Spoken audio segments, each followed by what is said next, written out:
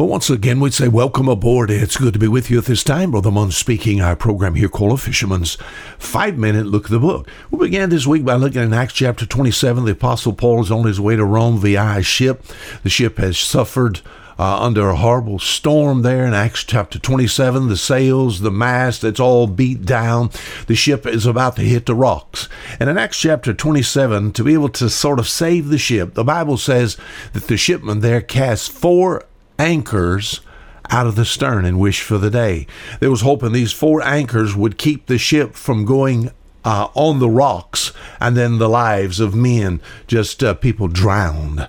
And so we sort of grasped this word, and these words, plural there in Acts chapter 27, the word anchors, and looked at it in a spiritual way, the application as we would find it from the Bible. In the book of Hebrews chapter 6, if you've been with us, you know what we found. What is Jesus Christ? What is he likened unto? And I almost said it, did I not?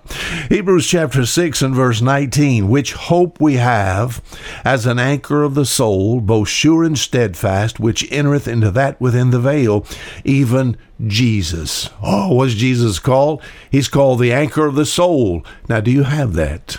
Come on, are you listening? Are you listening? Do you have that anchor of the soul? You know, the anchor of the soul, both sure and steadfast. And this anchor is the Lord Jesus Christ. Now, he says, which hope we have before us. We got into this yesterday. This anchor of the soul brings hope. You know, outside of Christ, you have no hope. You may be a good person, male, female, even as a teenager.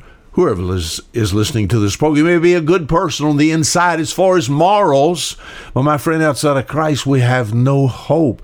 Wouldn't it be horrible if you were to be told by maybe a physician that you have no hope of life as far as this earth is concerned? Maybe you had 30 days to live. There's no hope. No hope. You know, all those outside of Jesus Christ. Ephesians chapter 2 and verse 12. No hope and without God in this world. I'm glad I have the anchor of the soul, and this anchor of the soul first gives me hope. Now, what's it called? Which hope we have as an anchor of the soul. Now, that's help for the inside. We think about the soul. Man's was made in the very image of God. We think about the Trinity. We think about God the Father. We think about the Father, the Son, and the Holy Spirit. We think about mankind, all right? We were made in the very image of God. So man in the Bible is body, soul, and spirit. We think about God. If you're going to actually see, if you were actually to see, people say, when you go to heaven, you're going to see God. Yes, as far as the body is concerned, who was it? That's right, the Lord Jesus Christ. We think about part of God you'll never see. That's the spirit, that is the soul, which would match God the Father, and then the Holy Spirit. Now, man is body, soul, and spirit. Now, you're not just your body, my friend. You live in your body.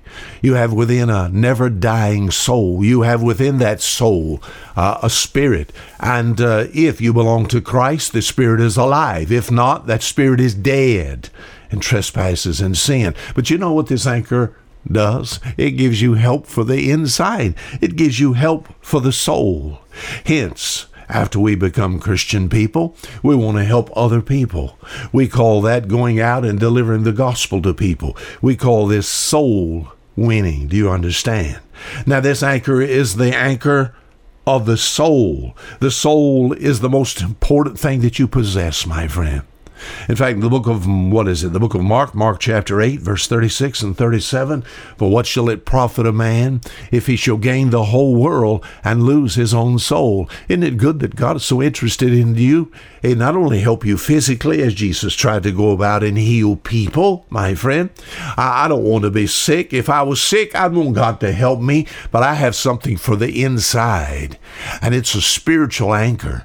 It's called the anchor of the soul, and this anchor gives me hope, and the hope has to do with eternal life beyond the grave. I'm glad I can go to bed at night, lay my head on the pillow, and because I have this anchor of the soul, this one on the inside, this one that has saved my soul, I have peace within, a hope that is sure and steadfast.